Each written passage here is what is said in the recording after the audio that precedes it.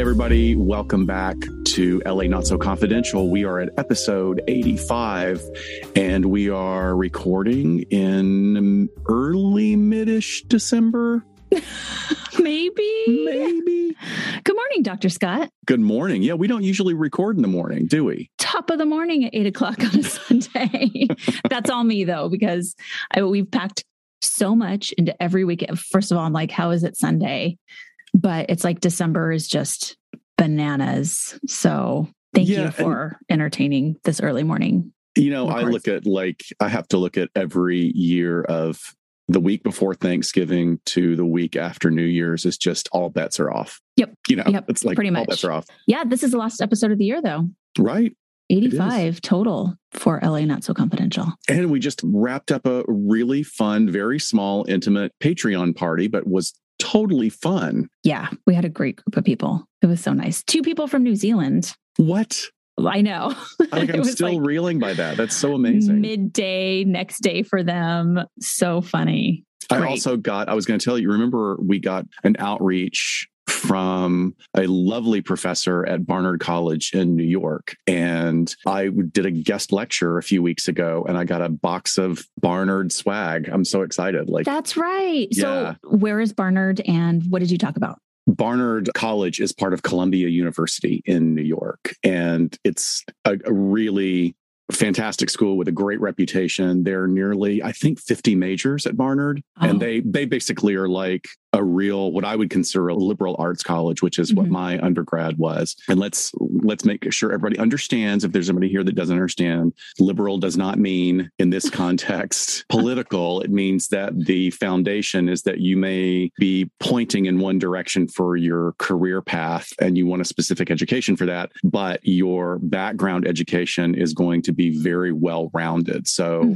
it offers degrees in humanities, arts, social sciences, natural sciences, a lot of interdisciplinary areas. And I got an outreach. We did via the website from Dr. Taylor from a psych class that she teaches and asked if one of us would be available to speak about any subject we wanted to. And one of the things they wanted, if they wanted to see if you were available or both of us at different times, they wanted to talk to you about working with sex offenders, which is, of course, always a fascinating topic. Yeah. And since you did that a lot longer than I did, I said, well, Shiloh's super busy right now, but she'll get back to you in a year when she finishes all her other commitments. But I was available and I offered to talk about working in corrections. And so I did a presentation on working in corrections and really great interaction and great questions. And it was super fun. I love that. I miss working with students so much.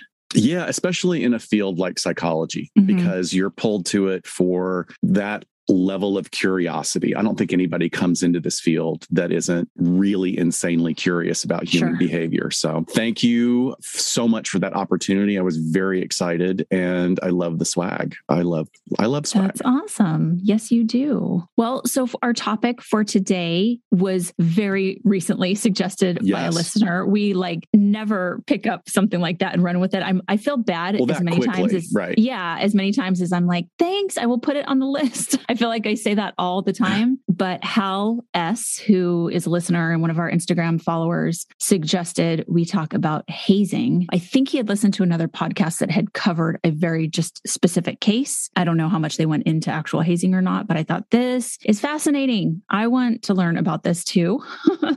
So we did. And I think it's a really important topic. The research shows that as many as 22% of Americans indicate that they have been hazed at some point in their life. Wow. And yeah, we're gonna get into I literally broke this down in our outline as like the who, what, when, why of all of this. I would say the only trigger warning might be that we're going to talk about some assaults that result in death. Yeah. But yeah. So have you ever experienced hazing, Dr. Scott? I don't really think so. Are you just keeping secrets from your secret society? I wish I was important enough to be part of a secret society. But no, I don't think I have. I mean, it's interesting. Like, you and I bring our own personal opinions and we try and lay open our biases when we talk about some of these subjects that are triggering. This is a particularly triggering subject for me because I don't understand why people would allow it. I don't understand why you would go through it. And that might come from my own background and my own family stuff, which is like almost every other family has its skeletons and shadows and dark stuff, as well as some really wonderful love and support. I mean, it's that balance that sort of makes us human. But this is something that I never got. I mean, I just don't. Did you have one? I didn't get hazed. I had friends that were Greek in college and they got hazed. But what about you? I would say yes. And, it's interesting because when you were saying, I don't think I have, a lot of this we find is about perception. Right. Like, what does the person perceive the behaviors or the ritualistic behaviors to be? Do they even perceive it to be quote unquote hazing? I would say the closest thing is in high school. It happened to me and we did it to the next group of cheerleaders that made it. And it was actually after they had made the cheer squad that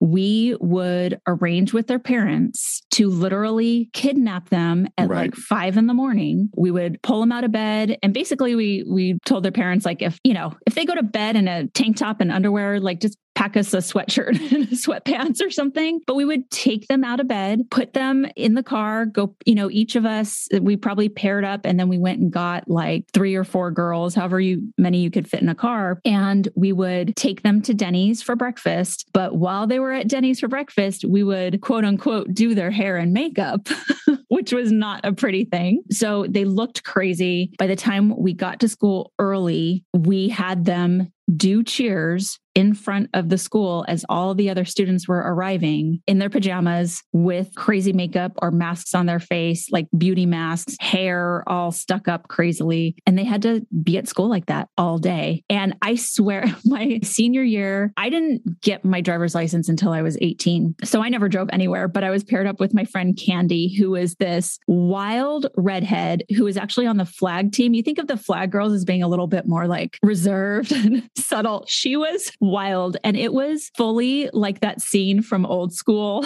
when they're like kidnapping people and throwing them in the van.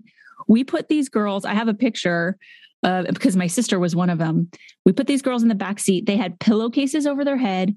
We were blaring this hip hop song that was from the movie Friday. This was 1996, guys. Okay. So dating yourself.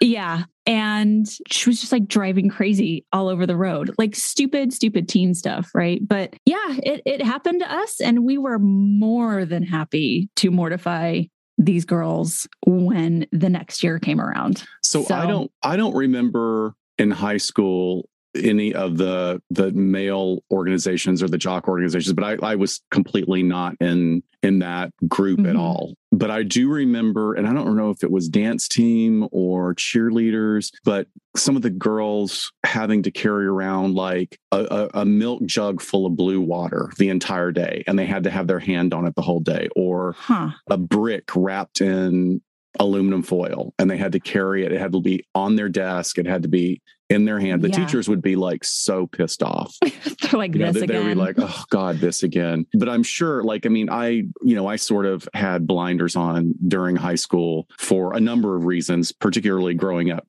gay in the South at that time, where it's like, let me just focus on this and hoping nothing bad happens was basically mine. So I'm sure I missed a whole lot of things that happened. But did you ever feel like, I mean, looking back on it now, I mean, you're kind of like, you're sharing a memory. Do you feel like any of it bordered on abusive? I literally have zero memory of the year that it happened to me. Maybe it's a trauma reaction. No, I'm just kidding. I really don't have a true memory of when they did it to me. I mean, I know they did, but it's like I happily remember when we did it to my sister and that group. It was just like so much fun being on that end of it, which is going to play in the psychology of what we're talking about today. It's going definitely. Right. I can see the gears in your head right now are turning as you try and recall those memories. And I think that's another big part of it, is we're going to be talking eventually about the plasticity of memory and human survival and what we do with potentially traumatic events. moments in order to just keep going. Right. Yeah. And I jokingly say, that it's a trauma reaction, but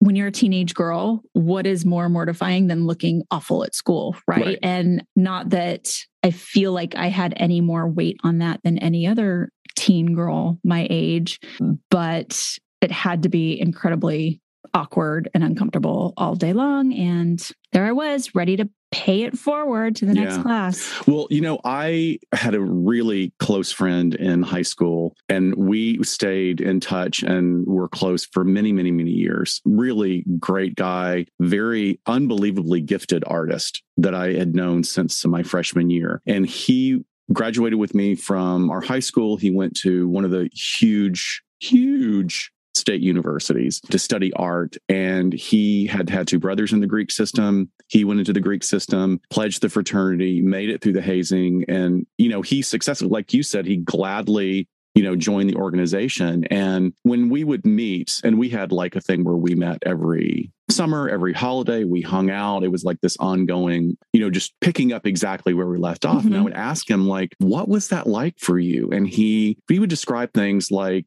and this is so many years, but like, really humiliating tasks and being ordered around, having to be almost naked. And what I remember kind of recoiling from was what I would consider moderate levels of physical abuse and really verbal insults that were pointed and really about you, like really not just global, but designed to really individualize to undermine you. And he said, though, that at the end of it, when it was all over and he had made it through the whole thing, the person that he was guiding him through and kind of like the perpetrator of the abuse basically kind of clapped him on the shoulder, pulled him up and gave him a compliment. And he said it was the nicest thing anybody had ever said to me. And I just felt so amazing when he said this to me. And I was sitting there probably with a look of horror on my face, and this is like being like 19, 20-ish years old and just going, no fucking way would I ever do that. Yeah, dude, it's called Stockholm Syndrome. Right. They compliment you at the end. You're like, oh, I feel so warm and fuzzy now. Thank you, master. Right.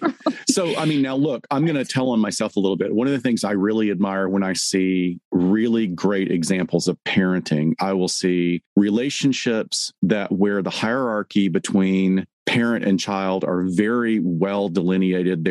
There's great boundary there, but there's also humor, and the humor is used where it can be a little pokey, but it's never cruel. Like that is really great. I grew up in a situation with a father who had bipolar disorder, who you never knew what to expect. So you never knew if you were going to get super happy, charming, intelligent, loves the world, or you were going to get somebody really angry, upset, irritable, cutting, and I wouldn't say abusive, but really insulting. So it's because I got a mixed message. Maybe my defense mechanism is like really, really strong with that, where I go, no fucking way. I'm not into that at all. But let me tell on myself, I was also, when I was a mean guy too. Like I remember getting into a community of arts and artists and like sitting at a table at college with a bunch of theater majors and dancers is like, holy shit, there was a lot of insults. People were scared of us. They were scared of us. And I would be scared of a 19-year-old me and my mouth. Okay. All right. Well, so, it's what a long way you've come. Really. Thanks for letting me share. Yes, absolutely. I think that's so interesting to look at our own experiences and backgrounds and developmental histories and how that might play into this, and whether you would have a severe reaction to it to where you'd be like, nope, I'm not even interested in entertaining this for whatever benefit, or do people move forward with it anyway and are severely impacted because it repeats some things they've experienced. Thank you for sharing that. It's also the context of we define things and we look at things in a much broader and much more healthy way than perhaps we've done in the past. Sure. Well, let me give you a very early example. So in 1928, there was a 19-year-old football player at the University of Texas, and he died from electric shock. Oof. His name was Nolte McElroy, and he was not changing a light bulb or bathing near a radio. He was undergoing a hazing ritual required by his fraternity, where he was required to crawl through a dark, claustrophobic maze of mattresses that were charged with an electric current. It's practically 100 years later, and the phenomenon of hazing continues to be a chronic, enduring controversy that exists, regardless of the number of injuries, deaths, prison convictions, which are minimal, and lawsuits that it's produced in both college and high school environments and others, like we're going to talk about today. It's just brutal to think that it's been going on for this long. And as I was saying earlier before we started recording, when you and I started doing the research on this, I was telling you I found a retired journalist who has written like 4 books. He is the expert on hazing and the history of hazing in all sorts of different contexts, whether it's sports, whether it is fraternities, Greek system, other secret society organizations. Yeah. But I want to point out that bullet point that you just mentioned rarely leads to convictions. Yeah. Rarely leads to convictions. And we'll talk about why. But yes, I mean, it's been going on for so long. And the thing about hazing is that it's common across different countries, cultures, societies, and hazing or other ritualistic initiation behaviors have been practiced for as long as we can go back. So we're going to get into that and the why, but let's talk about the what. What are we exactly talking about when we mention hazing? Right. I've aggregated the information from a lot of different sources. And we talk about hazing as a form of rite of passage for transitioning into something exclusive, like a fraternity or a sports team. But interestingly enough, as much as news coverage as the fraternity examples get, the newest research indicates that sports teams are the major source of these experiences. So let me give a simple definition. It is the abuse of new or prospective group members, or, and I'm quoting from one of the sources, the imposition of strenuous, often humiliating tasks as part of a program of rigorous physical training and initiation. That can include humiliating and sometimes dangerous initiation rituals, especially as imposed on college students seeking membership to a fraternity or sorority. Yeah. So you mentioned rites of passage. In some of the research on ritualistic behavior in more tribal cultures, sometimes it's referred to as rites of terror. So if that doesn't hit home, what this can actually be. Right. So the whole point is to instill terror. Yep. Right. Okay. So in the more brutal world of hazing rituals in Greek systems and the sports world, the wide variety of ordeals suffered by hazes includes physical assaults, scarification, sleep deprivation, labor, and others that we will hit on later. Now, what's interesting is that there's sort of a dual movement in the college system in that everybody wants to get on board and say, we are taking care of this. It's not going to happen anymore. We're not going to let these things happen. And yet it still happens. But I found several webpages. I'm going to focus on the University of Michigan's webpage because they really did a great job of explaining everything and laying out the rules that they're expecting all incoming students to understand. I would say that I don't know how much any student really prepares themselves by reading these things, or parents for that matter. But in Garrett's law, hazing is defined as including the following willful acts with or without the consent of the individual involved. It means physical injury, assault or battery, kidnapping, Shiloh,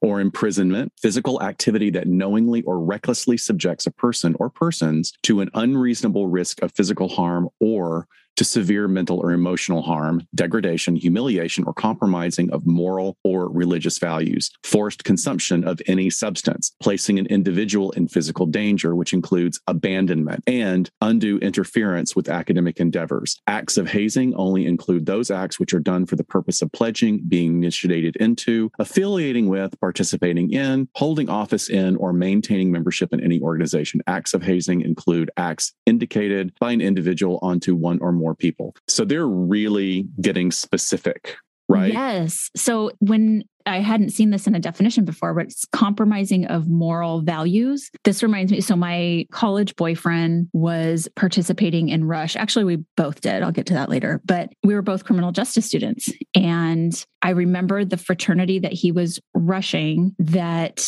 they said, hey, we know that you want to have a career in law enforcement. We're not going to make you do any of the illegal stuff that we do here.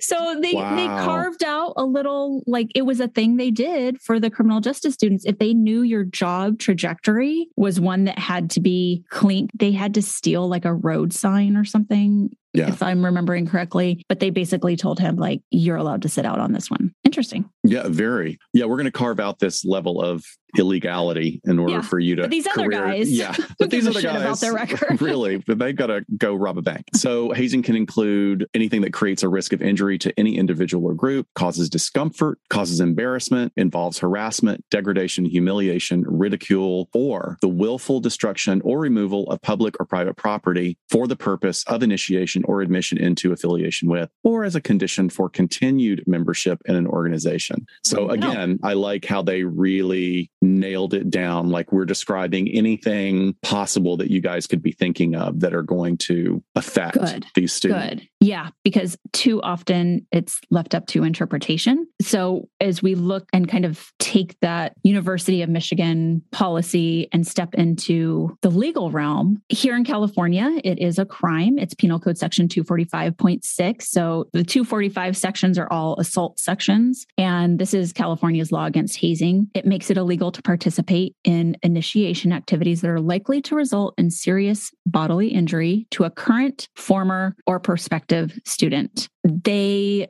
specify that no injury actually has to result for the crime of hazing to take place. And it's more about the likelihood of serious physical injury that makes the activity illegal. The hazing that does not result in serious injury is a misdemeanor. Here in California, it's punishable by a fine of up to $5,000 and up to 1 year in county jail, which is the incarceration punishment for any misdemeanor here is only up to a year. And hazing became a crime in California only after 2006, when there was the death of a Cal State Chico student who was forced to drink copious amounts of water and, of course, undergo some other stuff, but died after having to drink all of that water. So as of 2019, there are 44 states that have passed laws prohibiting hazing. Of those 44 states, only 10 states have laws that explicitly make hazing a felony when it does result in death or serious injury. That's staggering to me. Yeah. So there are 40 states that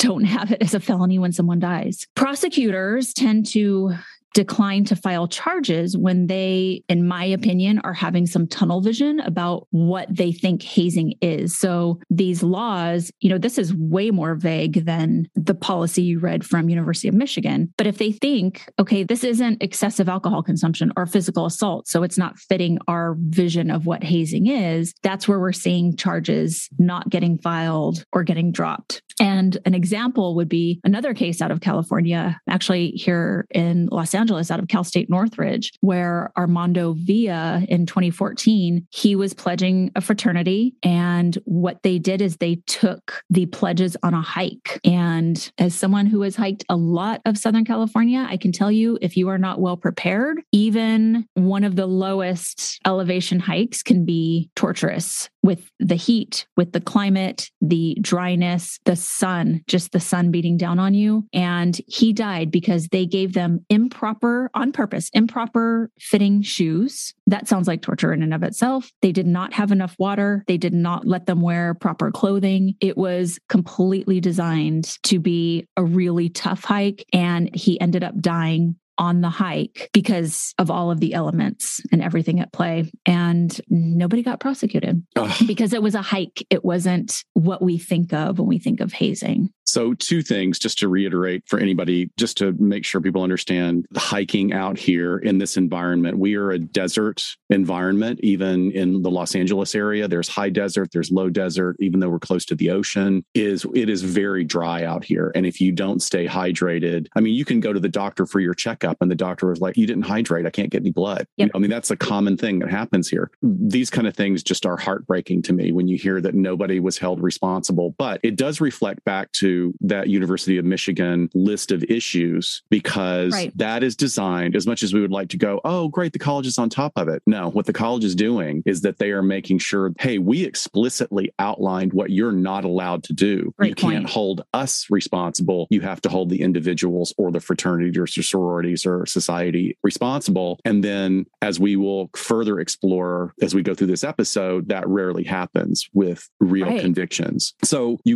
let's go on to the who. We usually think of hazing in terms of college or university experiences, but it really is also known to be part of many other kind of in-groups. Other groups that come to mind are exclusive clubs or secret societies like Skull and Bones, which has been around forever and is the basis for many conspiracy theories. Yeah, it's the secret society on Yale University. Yeah, you name it, though. It's, that's what we think of, but it also is from organized criminal gangs to first responders. It's found across the board. If there is a specialized in-group, then there might be some hazing involved. So motorcycle gangs, as an example, they have their prospects. So prospects are treated less than. They aren't allowed to wear all of the insignias and patches. If you're ever seeing a motorcycle gang driving down the freeway, the guy in the back he probably only has what they call the lower rocker, which is the banner across the bottom, because generally there's an insignia in the middle and then a banner across the top and a banner across the bottom. He will probably only have the banner across the bottom. That's how you know it's a prospect. But he has to do all of the low-level stuff, from cleaning the clubhouse. I hate saying clubhouse. That makes it so jovial.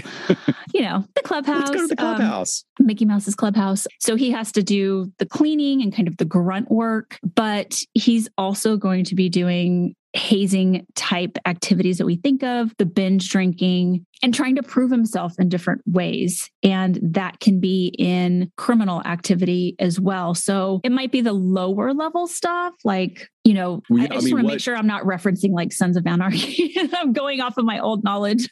Right. But okay, we need some equipment to do this. You need to go be the one to go steal it. So it could be low level, like stealing. Like Radio Shack batteries, or are we talking about No, totally. Okay. Yeah. Radio Shack, I don't think Radio Shack even exists anymore.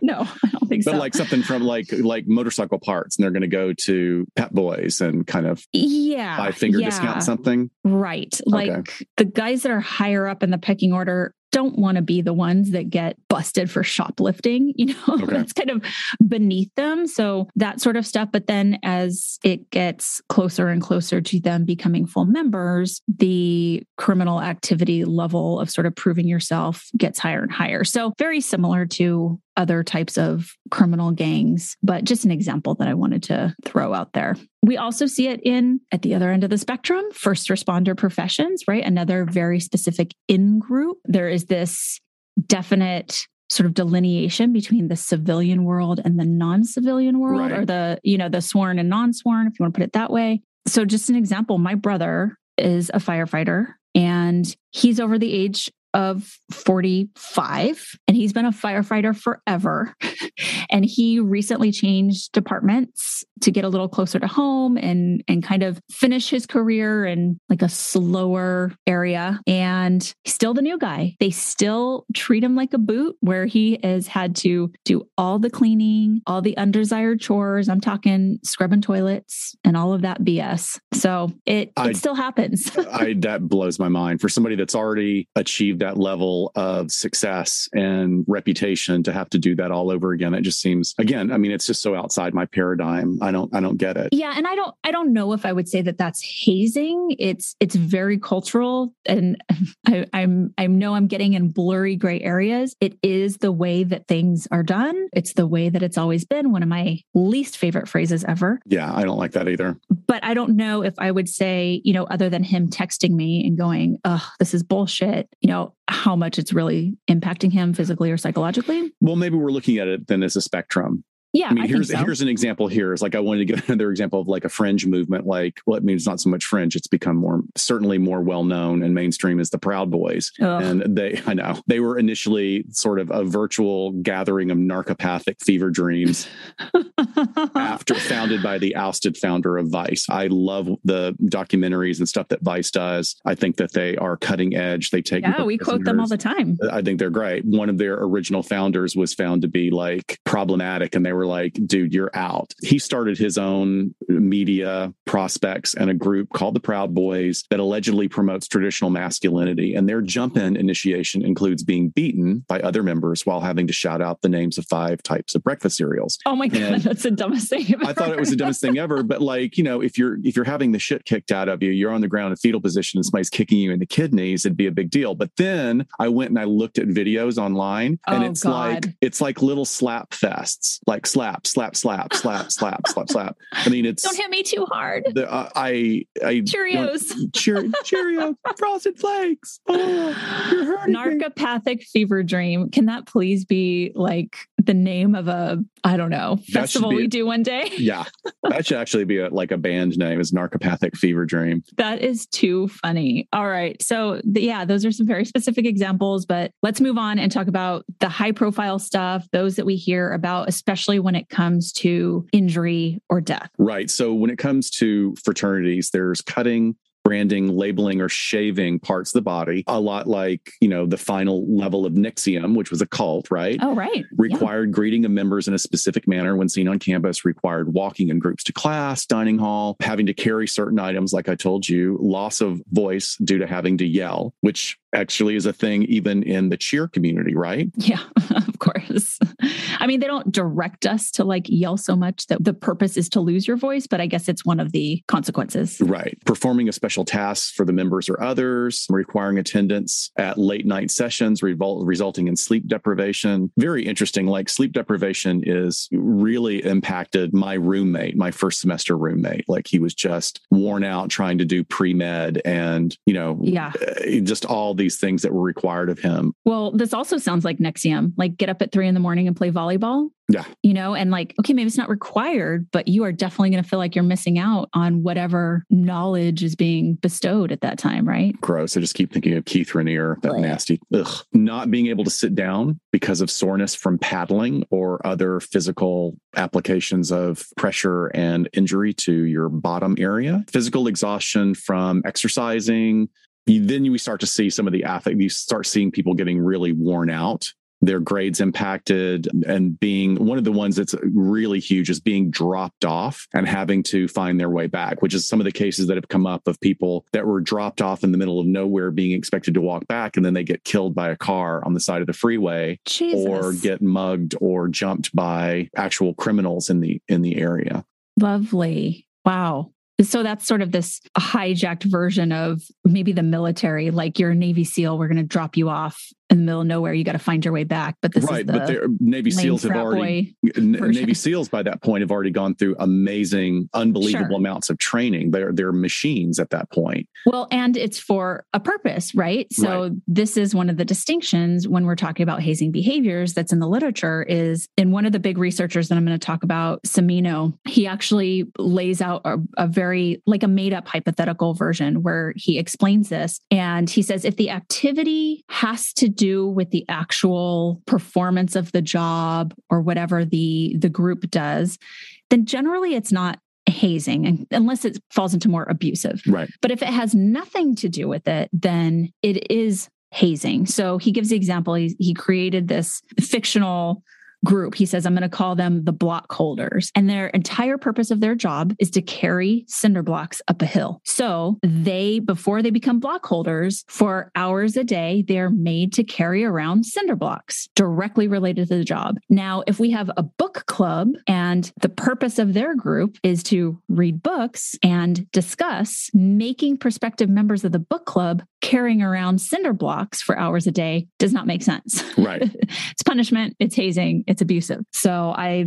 like that. And that's a great distinction. Yeah. Yeah. When we talk about, is this part of the job? Because I'm going to talk about the military in a second, but we think of some of the stuff the military does and trains as pretty brutal. And, you have people yelling at you and it kind of feels like, is this hazing? Anyway, let me come back to sororities. We find with sororities, there are some things that mimic fraternities in terms of the binge drinking, like the high alcohol consumption that's expected and directed, as well as even some physical assault stuff. So an example would be, not pummeling in fights, but having girls face a wall and be blindfolded and they're hurling expletives and, talking down to them and pointing out their flaws and asking them to say things and repeat things. And if they get things wrong, then their faces are shoved into the wall. So, some physical assault stuff happens with women. It's not as much as we see with the fraternities, but a lot of what their activities revolve around are issues of shame and sexuality. So really, how would that manifest? Like in honing what way? in on that. So there's been basically stripping down and having to dance sexually for fraternities, like at a party. Ooh.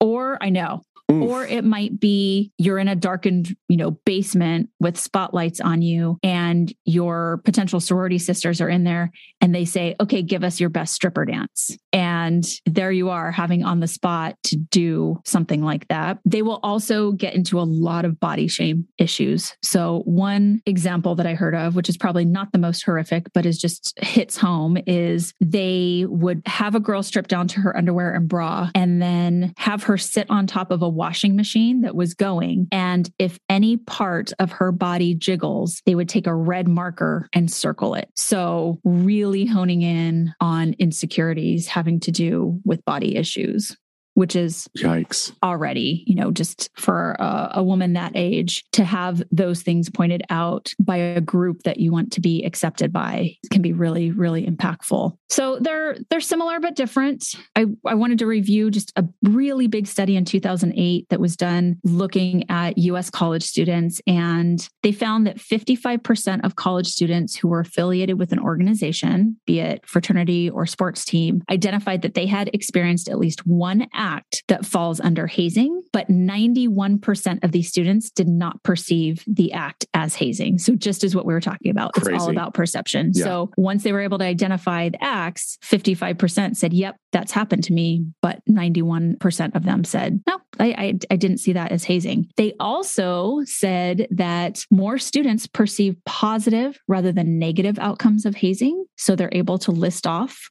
all the good stuff that came from it. And in 95% of the cases where students identified their experience as hazing, they did not report the events to anybody, or they did not report the events to campus officials. They do talk about it to other people, friends and family, but nothing ever gets reported. So if it's not getting reported, 95% is not getting reported, I see the conundrum that's playing into all of this too, right? Like you're talking about the guidelines that are being put out, but the guidelines are not really holding the school responsible. But then if no one's really reporting it, then they might think it's less of a problem than it really is. Well, right. It's coercive control, or at least the idea of coercive control unconsciously of like, I can't tell on anybody. Well, of course. Everybody goes through this. I can't tell. I'll get in trouble or I won't get in the frat. I won't get in the sorority. Yeah. I'm going to be the one person that says something. What? Yeah. So there's clearly this gap between the experience and identification of what hazing is. And probably, I would say, in part due to the students' misunderstanding and inability to clearly define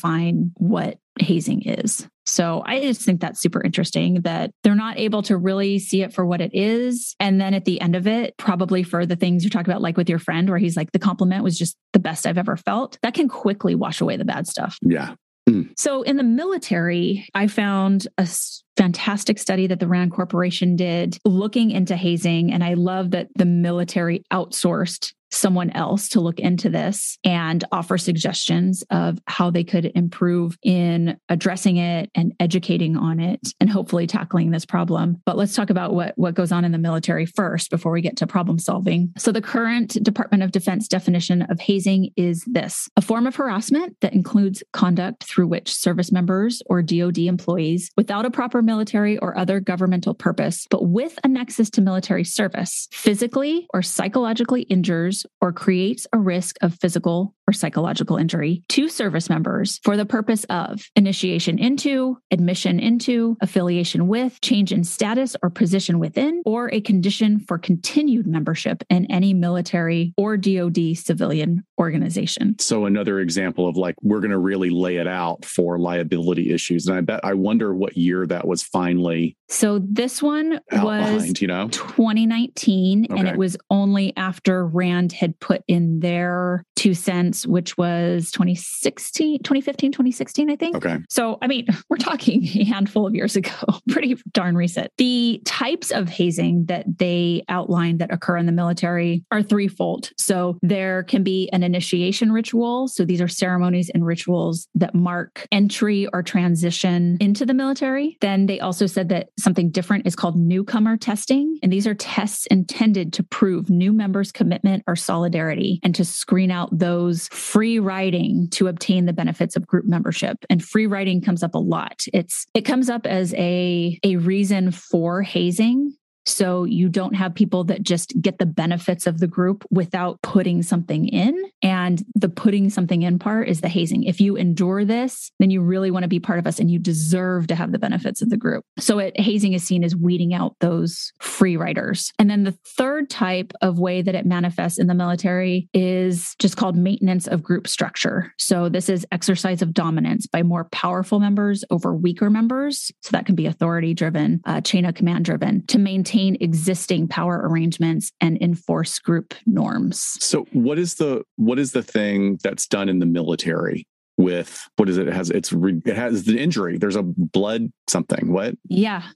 And I got confirmation from one of our listeners about this happening. It's called blood pinning or your blood wings. So this is fairly well known. It is basically pinning on your new insignia or badge without protective backing. And as it gets pinned to you, your fellow peers and members come along in a line and punch the pin through your skin, through your shirt and into your skin. And each person gets not just one. Oh, no. Okay. You can go down a line. So the insignia's metal pins get into the hazed member's flesh. I mean, there's pictures online with people's just shirts soaked in blood. But yes, it happens. So just to break down the percentage of hazing behaviors in the different branches, Marine Corps, you're leading the way. You by far and away have the most incidents of hazing of all behaviors. 11% of your behaviors are hazing related.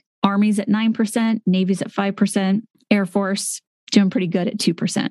So, and that comes as no surprise to any of Marine Corps, former or current Marine Corps members I talk to. They say, yep, sounds about right. Yeah. So I thought this was really interesting, something that you pulled, because does this work? Does this help? Especially when we're talking about military. You and I have talked about what characteristics make a good military member, and does it help the mission? We've talked about that in the past, especially when it comes to personality. But they have found that willing participants might be motivated by a desire to prove to senior soldiers their stability in future combat situations, right? So relating the hazing behavior to actually applied behaviors in the field, like it would make the unit more secure, make them a better team. But blatantly brutal hazing can in fact produce negative results. They make units more prone to break, more prone to desertion or mutiny than those without such severe training traditions. And this was studied and observed in the Russian army in Chechnya, where units with the strongest traditions of hazing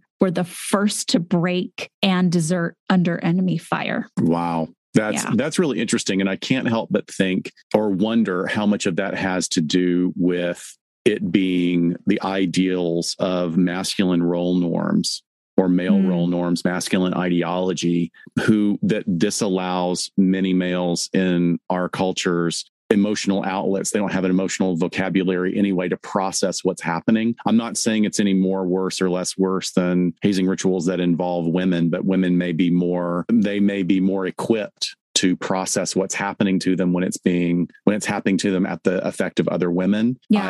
I don't know. That'd be an interesting area of research. Yeah. Sure.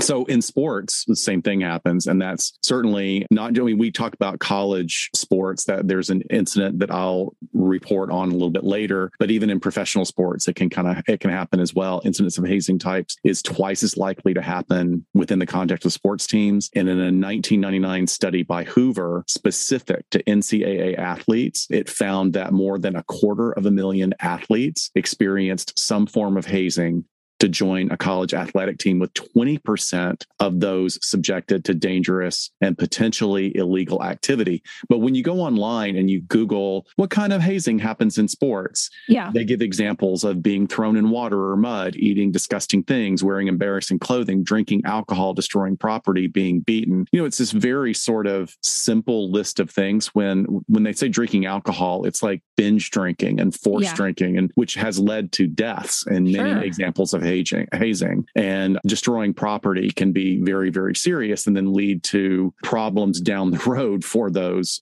athletes themselves, because they've now engaged in illegal activities. Well, that would be interesting to kind of tease apart a little bit is, when you rattled off that list, it kind of sounds a little juvenile. And I wonder if there's this awareness because universities have so much money built into their sports, right? Of course it is. Everything that there's got to be some awareness of, hey, we can't do something that one is going to injure one of us because we physically use our bodies every day, or get us thrown in jail and not be on the team anymore, because now there's really a consequence to the university. Like they're going to be pissed and they're going to shut it down because the real consequence is money. Well, that's a whole other, and I have dear friends who are major football fans. I mean, of course you do. From the South. And it is, it's something that I just don't, it's not that I don't get the sport. I think the sport is amazing, but the drive behind the money is so enormous. That's a whole other subject. Yeah, it's cultural. All right. So the when of all of this is hard to pinpoint. Where did this start? How did this first become a thing? Because social scientists have been studying this behavior forever, for over 100 years, that it's really been something that's been looked at in a research way. But it's difficult to say how and when it started because it's been documented for so long in some way or another. And what I make of this is that it's something in our DNA, because this continues if we're talking about, a tribal culture in a different country, all the way up into the most contemporary and industrialized civilizations. So what I opine is that we know that humans like to be part of groups. We like to be accepted. We like to be included. It's just a part of who we are. Well, it's survival. Right. So it comes back to the survival piece of our brain that knows that being a part of a pack or a tribe means you are going to survive. So now maybe that has morphed into, I'm going to survive college. I'm going to survive the social life that I need, or maybe it's career survival, that you start to cluster into these in-groups and are willing to be put through this. Aldo Camino, he is at the Center for Evolutionary Psychology, which is under the Department of Anthropology at the University of California, Santa Barbara. And he really seems to be a person that has done a really big body of research in this area. Clearly, he's going to take an evolutionary perspective. And he says time and time again, new coalitions form, persist for some time, and then they invent or adopt hazing practices. So that's what he sees in his research. But before we dive into more of what he has to say and a couple of the theories, this is the why, this is all of that. But what is hazing supposed to do? Like, why does it exist? And why do those that engage in these ritualistic behaviors do it? And the thinking is that the act of hazing or harsh initiation rituals contribute to increased liking of the group, commitment to the group, and cohesion. So this is the mindset that if we do this for our new members, they are going to be more cohesive with us and committed. And it's essentially a deliberate action to build solidarity and trust. However, the evidence is mixed, and there's certainly research to support the physical and psychological injuries suffered by hazees. So is it worth it? I also talked about that they use hazing to eliminate these free riders. So those who take benefits of group membership without paying any cost for these benefits, but it's also to maintain the power bases and differentials from within. So even once you're a member, there can be additional hazing type behaviors that you are subject to let you know who's still in power, which is just its own level. So you can have made it through that first round of hazing and be part of the group, but throughout there might be more things that you have to endure that really are just there to kind of show who's still on top, which is very twisted. And that sounds very culty to me. It does sound culty. We're going to talk about culty. But let's look at this first off through a ritualistic lens, ritualistic behavior. And even though the ritual itself there's a stated purpose behind it, right? There's a reason we're doing this. The relationship between the actions performed in the ritual and the stated purpose of the ritual isn't ever really that obvious. It doesn't really make sense when you look at it. Some researchers propose that participation in these opaque actions may contribute to perceptions of group bonding among participants. And the more painful, frightening, traumatic the actions, the more intense the perceived group bonding in these cases. The rituals create uncertainty, they create confusion, and subsequently end up leading to the need for certainty and security, which then contributes to conformity to the group. So this is basic like group dynamics, group behavior. And so the perception is that this is normal and I'm now part of the group. It's basically like trauma bonding. That's exactly what was popping up for me as you described that. Yeah. So we are creating a situation in which we want to be put through trauma to then bond better. I mean, I can do without trauma and do without that type of bonding if I can throughout my life.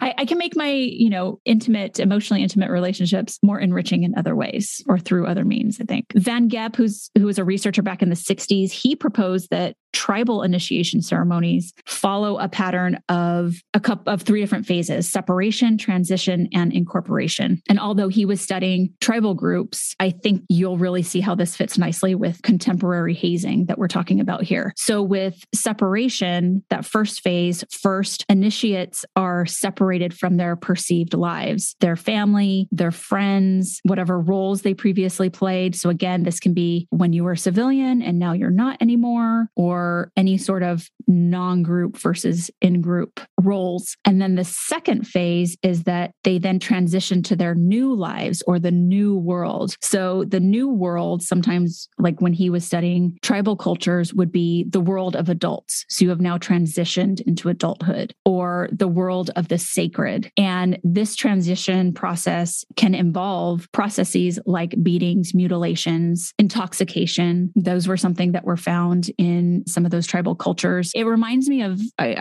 this was forever ago and probably some History Channel show that I watched, but and I don't even remember where this particular tribe was from, but when the boys were transitioning to manhood, they would have to stick their hands in these, they look like oven mitts, but inside had thousands of red ants. Yeah. So they would have to stick their hands in these gloves and keep them on. And then there was also, another one where they like leapt off of this platform with a rope tied to their feet. So they're kind of bungee jumping, but they get very close to the ground. And it's kind of this trust fall to and the it's nth not degree. An elastic rope either. No, it is like people, woven by somebody. Yeah, they die all the time on that one. Yeah, it's like woven by that person sitting over in the corner. So then finally, the last stage, initiates are incorporated into their new role. So often this comes with a change in appearance, a change in name or title along with it.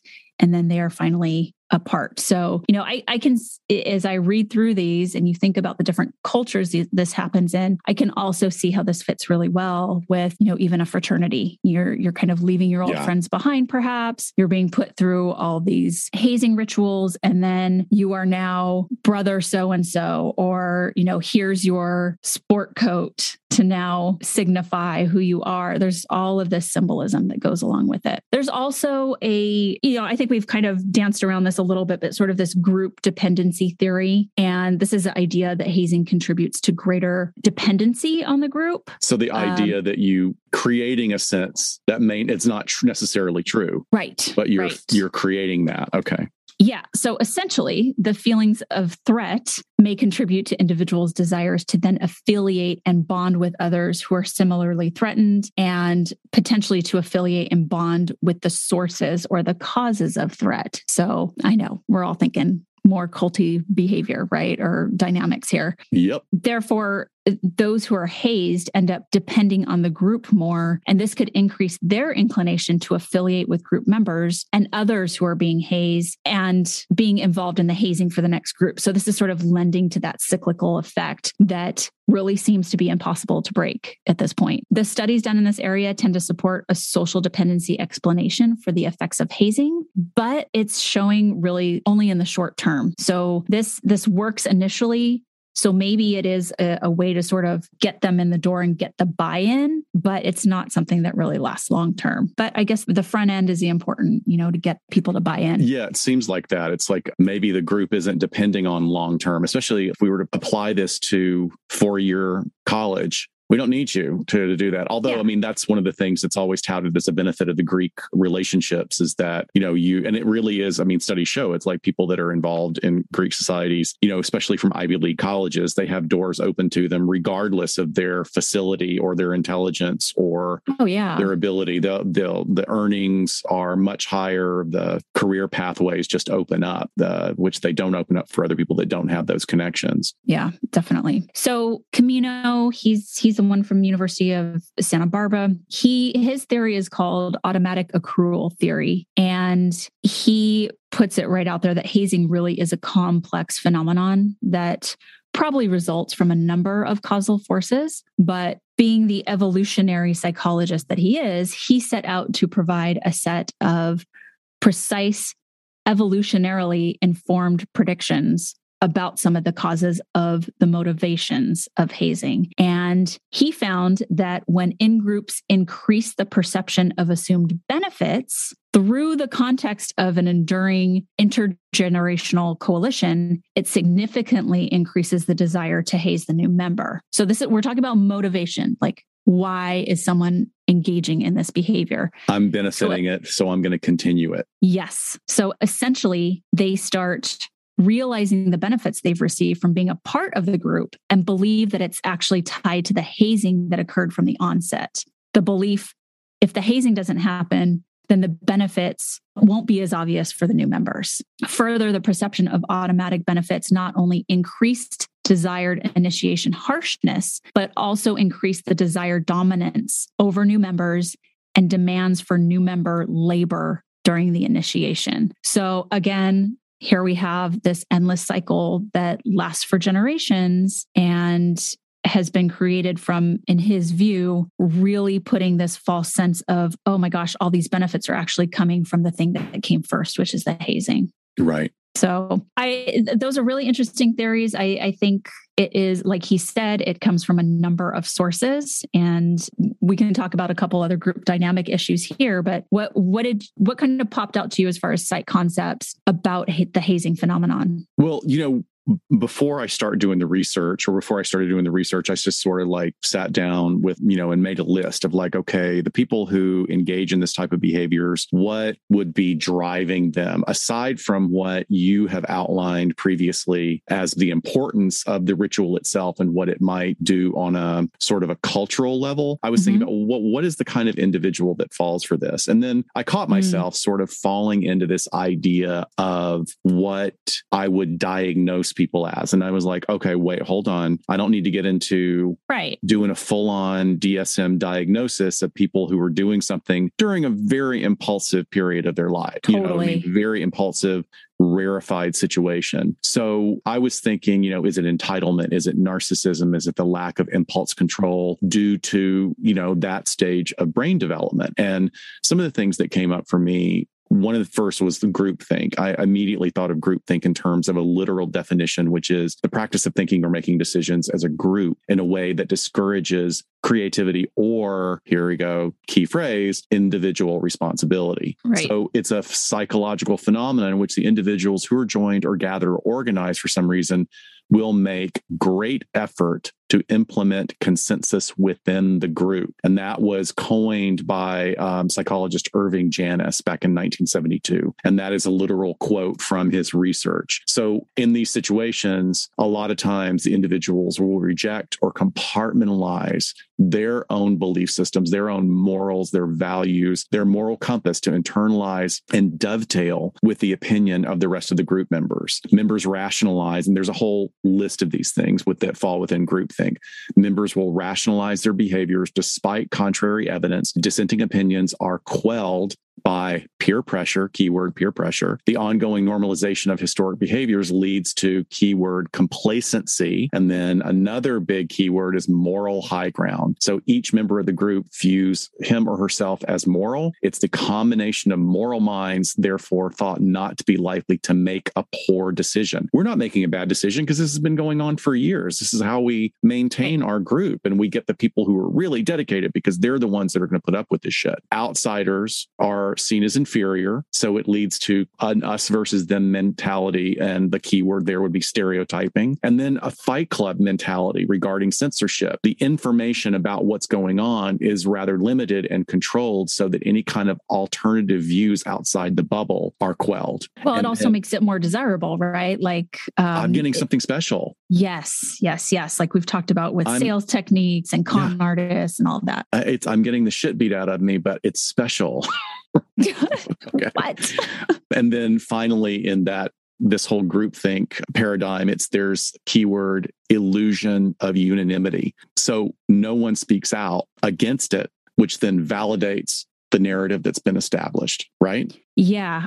So the idea is basically that the desire for group cohesion and agreement will supersede the individual's pull toward common sense in order to stay aligned with the group. Like a lot of cognitive distortions going on. Like when we feel icky about our own behavior, but then we look outward and see, oh, this is the norm. This is what people are doing. Our brain, in some ways, poorly evolutionized brain starts giving us excuses to use and make us feel better. But going back to what you were saying, maybe that's the biological imperative. Maybe that's built into the DNA to some extent of I have to align with the group in order to survive, because you're still thinking that you're a primitive being living 10,000 years ago and need to bring in food by the end of the day, and you need shelter, and that doesn't exist anymore. It's just but the drive is still there. Yeah. So we've mentioned, that this feels very culty and it's sort of cult-like behavior. I read one article that a woman wrote for Cosmo about her experience in a sorority, and for all the crap she was put through, at the end, she said it was worth it. Like it was, and she owned up to the conflictual information that she was writing and feeling and all of that. But she says, quote, from the very beginning, one message colors everything you do. If you want what we have, if you want to be worthy of our attention, if you want to be one of us, you'll do what we say. Which I was like, culty. But which comes first, the chicken or the egg, right? So I'm thinking, this does sound very culty, but cults are using these same tactics and techniques to utilize hazing to gain compliance. So it's something that, obviously is like in our psyche right now, and everybody's talking about cults, but this is stuff that has been done forever in all sorts of different so maybe it's good that we're talking about that. So when it comes to these events that we're giving examples of where people's lives are in danger due to hazing, to draw that parallel of like, let's pop the bubble here and look at how it aligns with other dangerous phenomenon like cults. I mean, the cults have a very specific set of parameters, but they also require a defined leader or leaders, singularly. Yeah. So where in the situations that we're describing regarding hazing, where it's a constant renewal of behavior that is passed on through generations of group leader or leaders. So the senior class is always going to graduate, and there's going to be people that pop up and like, okay, now I'm the king of the mountain, the queen of the hill. True. It's my responsibility to pass this on. And I don't know. I mean, this also seems like it appeals to our more base, cruel nature. I don't think there's no human that doesn't escape having a shadow self. I'm going to talk from a Jungian perspective, but still. Well, that's a good point that you make, because when cult leaders die or go away, the cult kind of dies, right? I can't really think of one, and I'm not super up on my cults, but I can't think of one where it's kind of gone through generations. I'm sure that exists, but there's a really great horror movie about that very thing called One Bedroom. If anybody gets a chance, low budget horror movie, one of the most disturbing things I've ever seen. It's made I think in like 2 years ago. Oh my gosh. Yeah. I was thinking of Midsommar because, they do have the elderly generation go to their demise. in a very specific way. And that's also religious, and in order to ensure the continuity of the group, and supposedly has some supernatural connotations as well. I think in that particular one. Anyway, but you were talking about tangent.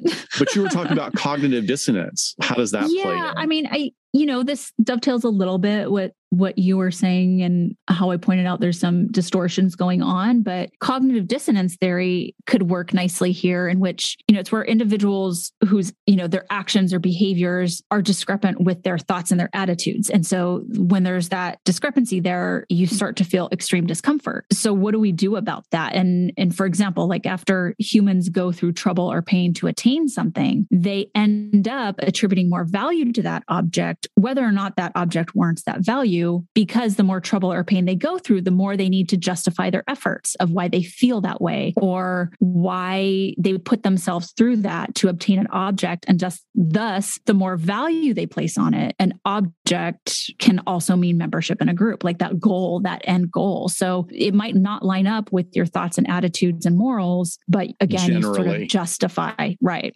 Yeah. So this is a weird thing to dovetail it with, but I remember talking to a friend of mine who's a plastic surgeon, and he talks about a version of this within people who get plastic surgery. And the pain, if there are a lot of alternatives now, but like say back in the day when it was nothing but like your alternative was a facelift, where we're going to slice your face up, we're going to yank everything really tight, sew it up. You're going to be swollen as shit. You're going to be in so much pain for a week. The swelling's going to take 9 months to come down. Oh, good God. And people, this is, we have now a lot, there's a lot more advanced techniques right now, but every patient he would interview is a day after they regretted it. Like, this is the worst pain ever. It's awful. I hate it. I hate it. I hate everything about this. It's awful. And then as soon as the swelling went down 9 months later, they would all minimize how much pain they had been in. And then they found also through studying that the people who had been through all that pain would completely minimize it to other people, not necessarily saying, oh, it's worth it. It's worth it. It's really painful, but it's worth it. But they would go, oh, it's nothing. Oh, it's nothing at all. I got over it in no time.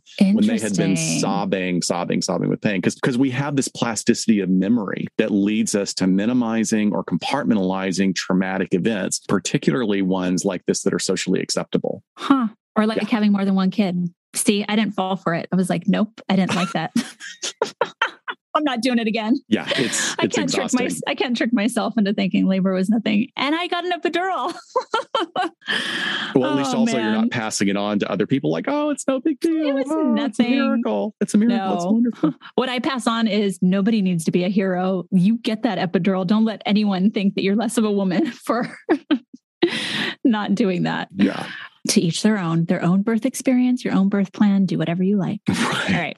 So let's talk about effects on the victim or the hazy, what impact it has on their mental health.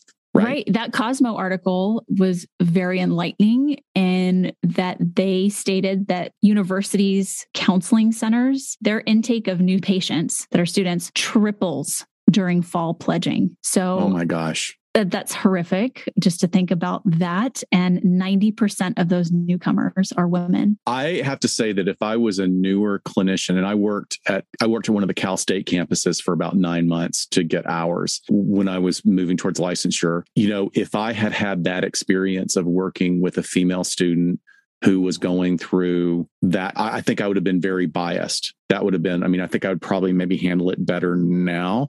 Sure. But I would have been like, get out, which is not in alignment, but necessarily with what the client, like in their long-term goals are to succeed and move through this process. So, exactly. I'm just glad this phenomenon is getting more attention.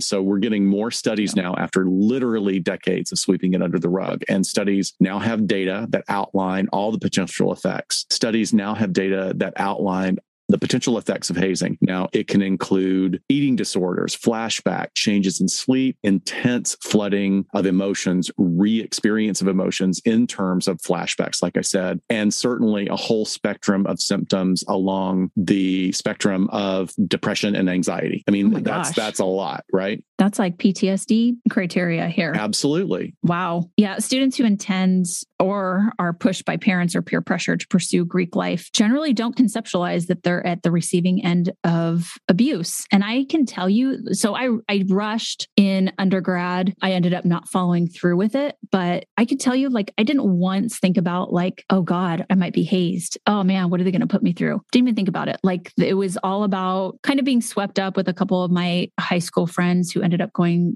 to the same college as I, and they were doing it. And I was like, okay, like this sounds like a thing that you do. And once I got matched with my sorority, I pulled out. I was like, the validation that you want me is enough. I think I'm done here. So I didn't go through any of the hazing stuff, but never once crossed my mind that something bad was to come. And there's clearly a hierarchy involving incoming students receiving the most abuse from the older student. And studies show that victims believe they are learning important lessons about hierarchy and about discipline when they go through this. Yeah, I can think of easier ways to learn that lesson. But, turning back around to University of Michigan and their explicit listing of what these things are, they clearly state that this is institutionalized abuse, which I think, again, I'm glad that they're saying it. I don't necessarily think that they're motivated beyond much financial liability, but I'm glad it's being said. 82% of deaths from hazing involve alcohol, according to Hank Newer, who's that researcher I was telling you about that's so good. It's about power and control. The hazers need to feel powerful and in control. Maybe that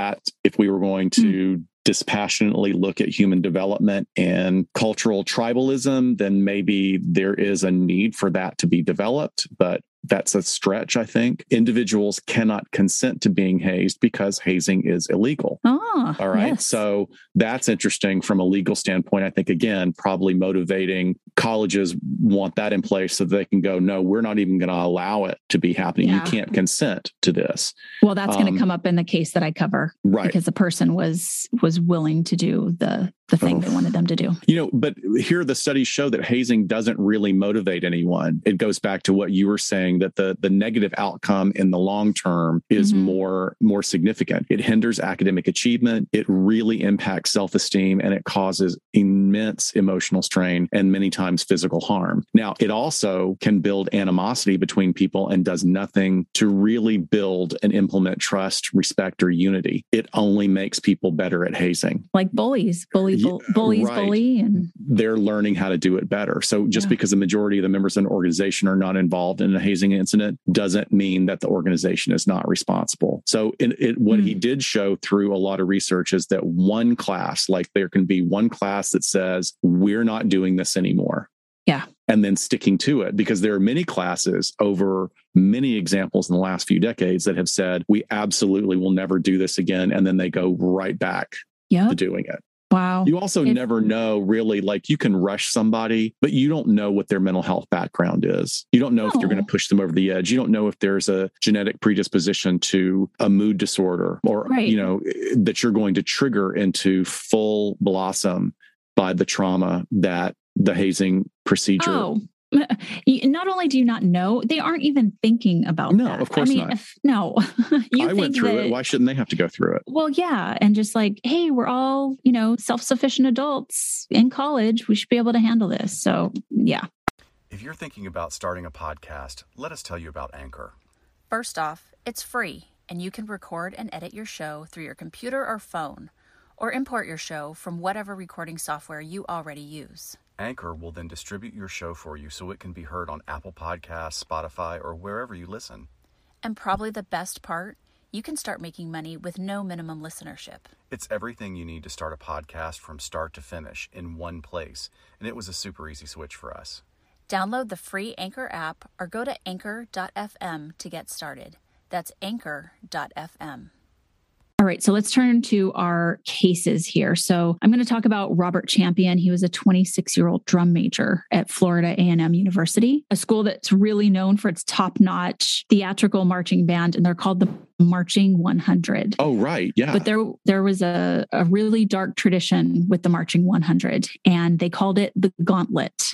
And it was part of what they called, quote, crossing over. And this rite of passage occurred after you were already part of the marching band, but in order to ascend to leadership or a more coveted position, you had to engage in this crossover. So the Gauntlet consisted of entering a darkened marching band bus, so you couldn't see anyone who was sitting in the seats. You would remove your shirt, both men and women. Women were allowed to wear a sports bra, and you would have to make it down the aisle to the back of the bus while your teammates are punching, kicking you. Oh my God. Hitting you with drum, or band equipment, drumsticks, anything they could get their hands on. You had to fists, touch, right? I mean, they can punch you. Okay. Yeah, but you had to make it to the back of the bus and touch the wall, and then you had made it through the gauntlet. Court documents in this case state that Robert and another bandmate decided they were ready. They were going to do the gauntlet on this particular night, and they had to notify the head band member. In this case, it was Jonathan Boyce, who would then give permission for the gauntlet to proceed. So we're seeing this internal code of hierarchy here. And on November 19th, 2011, the team had just finished up with the last football game of the season in Orlando, Florida, and the bus was parked at the hotel where the team was staying. It was said that Robert took a shot of alcohol before he boarded the dark bus, stood up front, took his shirt off, and as he started down the aisle, one woman on his team held him from behind, basically trying to keep him from moving forward, dragging him backward, prolonging his journey down to the back of the bus. One witness interviewed said they were using hands, straps. I saw a large plastic comb, drumsticks, drum kicks. Jesus. A drum kick is, like that mallet that hits the drum with your foot, as well as what was described as just a storm of fists and feet. At one point, Robert collapses into a seat, and a band member braces himself on the seat backs and is jumping up and down on Robert. So stomping on him. Yeah, for an estimated 15 seconds, Robert was able to push himself free, and then again, just greeted with a flurry of punches as he resumed his death march down the back of the bus. He finally reaches the back, touching the back wall of the bus to indicate he'd made it. And right away, he starts asking for water. They give him some Gatorade. He then starts complaining that he can't breathe and that he couldn't see, even though his eyes were wide open. Band members lead him to the steps of the bus. He continues to complain that he's having trouble breathing, and then he goes totally unresponsive. There's a bandmate with first aid training who checks his pulse, lays him down, starts CPR. Robert vomits at one point, and then the ambulance arrives and Robert dies on the way to the hospital. Oh my God.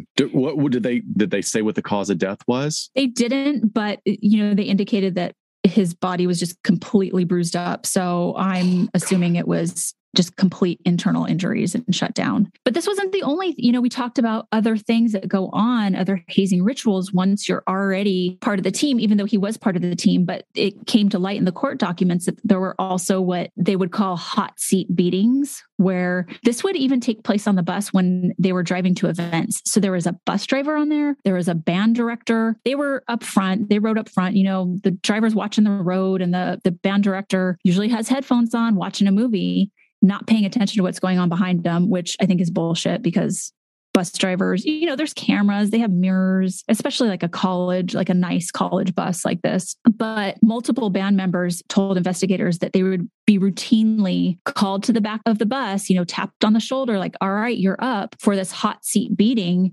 especially after they did something wrong. Like if they had messed up in their performance, they would have a blanket thrown over them, and they were just like pummeled with fists and drumsticks. So this, obviously there's a really, really bad history of this at this school, and with the band specifically. There were murmurs of a completely botched investigation and even a cover-up in Robert's case.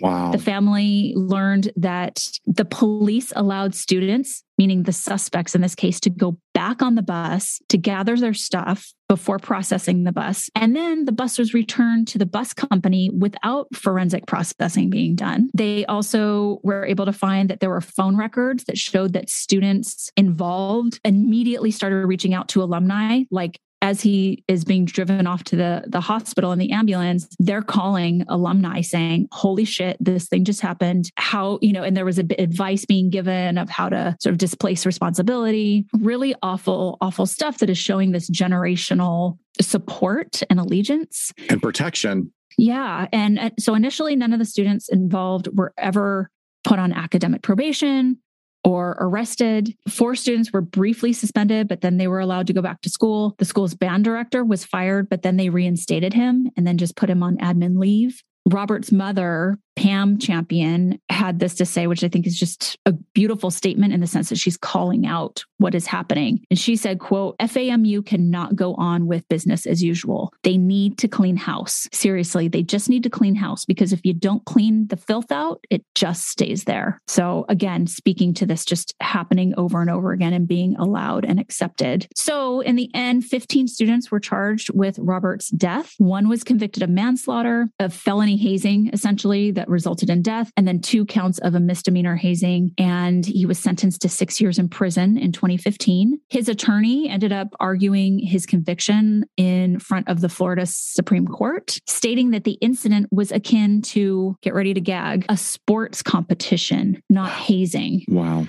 But fortunately, his conviction was upheld. And he was actually one of several band members to get prison time in this case. Well, I'm really glad that you started with that example of people actually being held responsible, especially for something that resulted in the death of someone, because unfortunately that doesn't happen all the time. In fact, the majority of the cases get pled down, or even the charges that come up at the beginning are mild.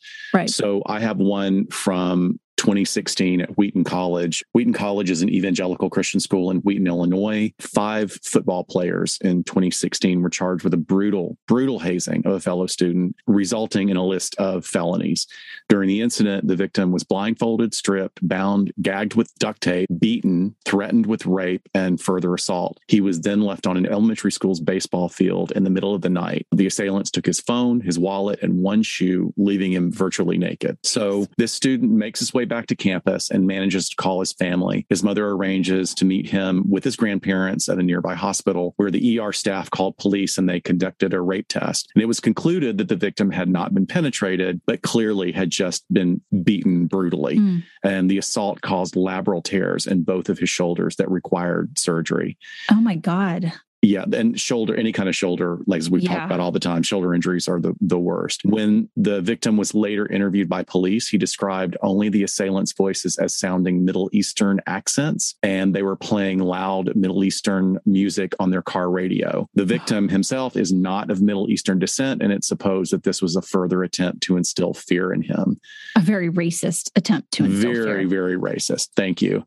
The day after the attack, the victim's father moved all his belongings out of his dorm. He transferred to another school within the state of Indiana. He was quoted as saying, "This has had a devastating effect on my life. What was done to me should never occur in connection with any participation in a football program or any other activity." So as I said, ironically, Wheaton College is an evangelical Christian institution in Wheaton, Illinois. It's a small school. It has about 2,850 students. And its mission, this is described on the college website as providing, quote unquote, excellence in Christian education. Those individuals enrolled are required to abide by a, quote, community covenant that is based on what the college views as Christian principles. The mission statement describes the responsibilities of that covenant as, the quote here, the call to pursue holiness in every aspect of our thought and behavior, and the call to treat our own bodies and those of others with the honor due the very temple of the Holy Spirit. So I think safe to say that this can just happen anywhere. Right. Yeah. I mean, I don't by any means to imply that it was done because it was a Christian university. I'm not saying that at all. I'm just saying that it's ironic that, the whole idea is that you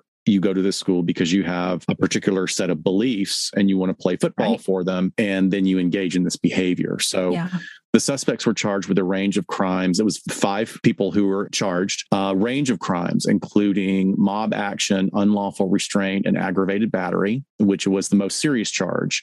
And that in itself in Illinois carries a potential penalty of 2 to 5 years in prison. However, that didn't happen. It didn't happen. The judge waived 1 year of conditional discharge to that player agreeing with the defense that 50 hours of community service he completed while at Wheaton College satisfied the court. So a week's worth of service, 50 hours, in exchange for your victim experiencing lifelong trauma and career-ending or sports career-ending injuries. Jeez. The misdemeanor count is similar to like the range, kind of in the range of a traffic ticket. That individual entered an Alford plea, and that means that he maintained his innocence while admitting that the prosecution has enough evidence to prove guilt. So his attorney described him as a person of excellent character. He was the driver. He was the driver of the truck. Okay. And I guess this was because he went to the dorm room the next day and apologized to the victim. Okay. That shows his character. Something. Yeah. It's something. I mean, it's something. It's something. I mean, then again, like he himself, all of them were victims of groupthink and of that phenomenon. And I'm not letting anybody off the hook, but the other assailants received 1 year of conditional discharge. Each were fined $250 in order to complete 100 hours of community service, with 25 hours of those consisting of speaking to kids about the dangers of hazing.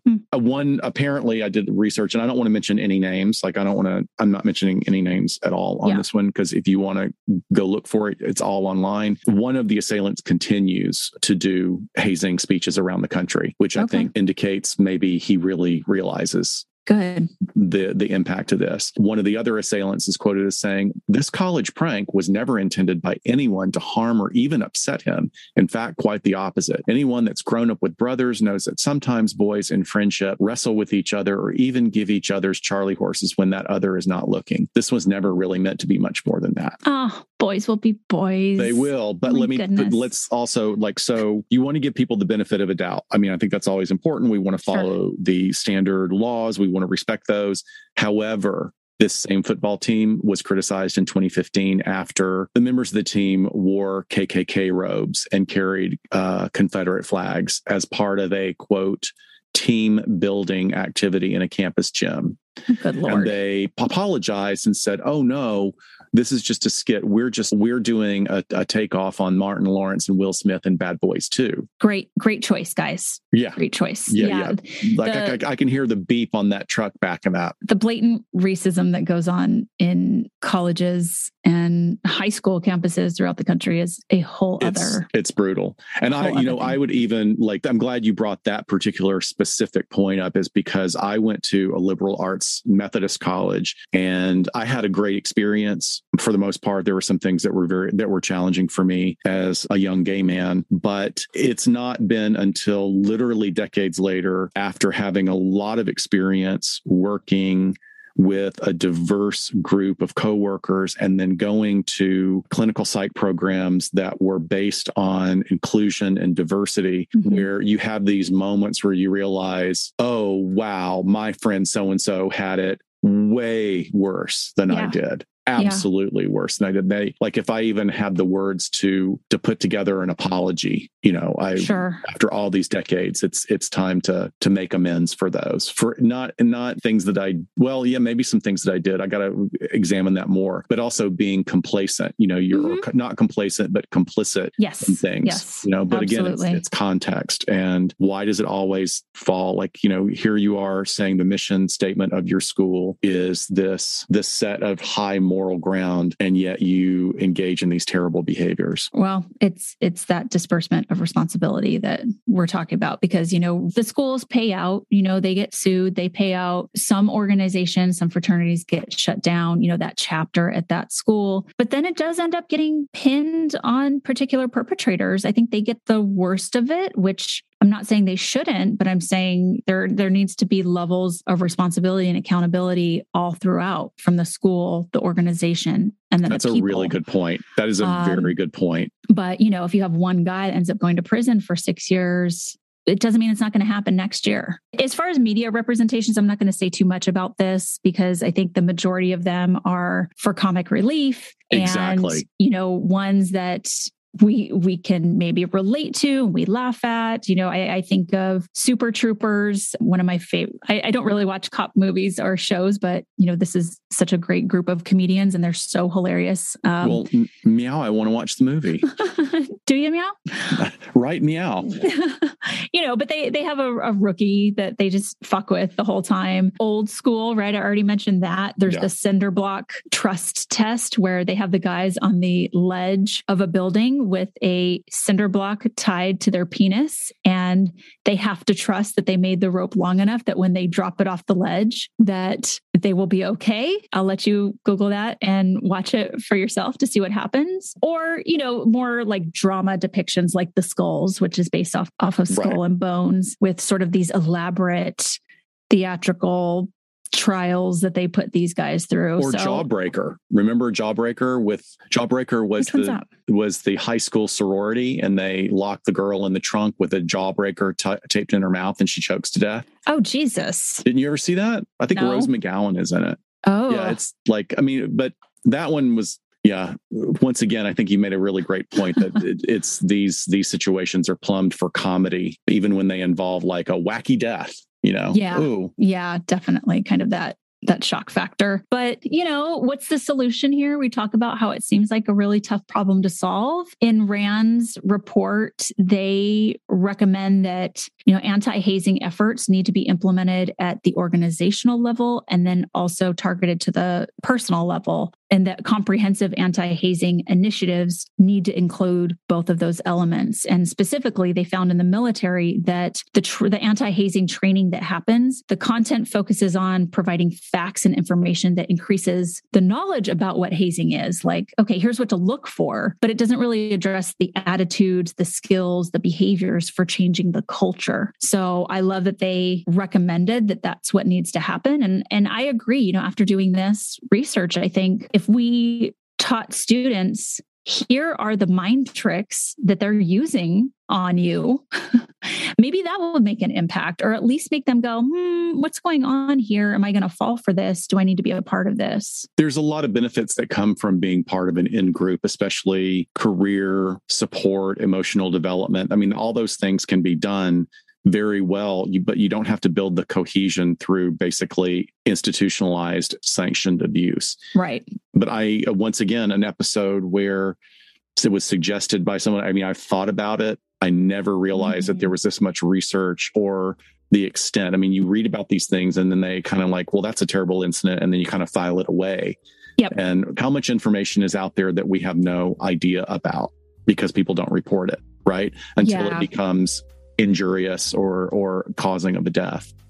Yeah, if you really want to feel the impact of this, Dateline did a special where they sat down with about a dozen parents who had lost their sons. Oh my gosh. To this, including Robert Champion's parents were on there. And just feel what it feels like in that room where you send your kid off to college and to start their life and some bullshit like this happens. We got to put a link up to that. Sad. We'll put a link up to that on the page and stuff. All right. Dr. Shiloh, thank you for this lovely Sunday morning. Oh, you're welcome. Please carry on with your day. I'm very excited. If anybody hears moaning in the background, I'm not torturing anyone. My downstairs neighbor has an adorable husky dog that is talking to their baby. So that's what he does all day. It's very cute. So no one's being injured. Good. Well, thanks for that. All right, Scott, I will see you later. And everyone, we will catch you next time on LA Not So Confidential. Bye, folks. Bye. We sincerely thank you for spending some time with us today. LA Not So Confidential is part of the Crawlspace Media Network, and each episode is hosted, produced, and edited by Dr. Scott and Dr. Shiloh. Our music, entitled Cool Vibes Film Noir, is utilized under a Creative Commons Attribution license. Cool Vibes is composed and performed by the amazing Kevin MacLeod, who graciously allows us to use this great piece of music. Please check out his YouTube channel at handle 1HMNC. All of the resources for each episode can be found on our website at www.la-not-so-confidential.com. You can find us on Instagram at LA Not So Podcast, on Twitter at LA Not So Pod, and on Facebook at LA Not So Confidential. Please hit subscribe so you never miss a new episode. Lastly, we'd be honored if you joined our Patreon at patreon.com/LA Not So Podcast, so you can be the first notified about upcoming live events, social gatherings, and super cool swag coming your way. Thanks for listening, and we'll see you soon.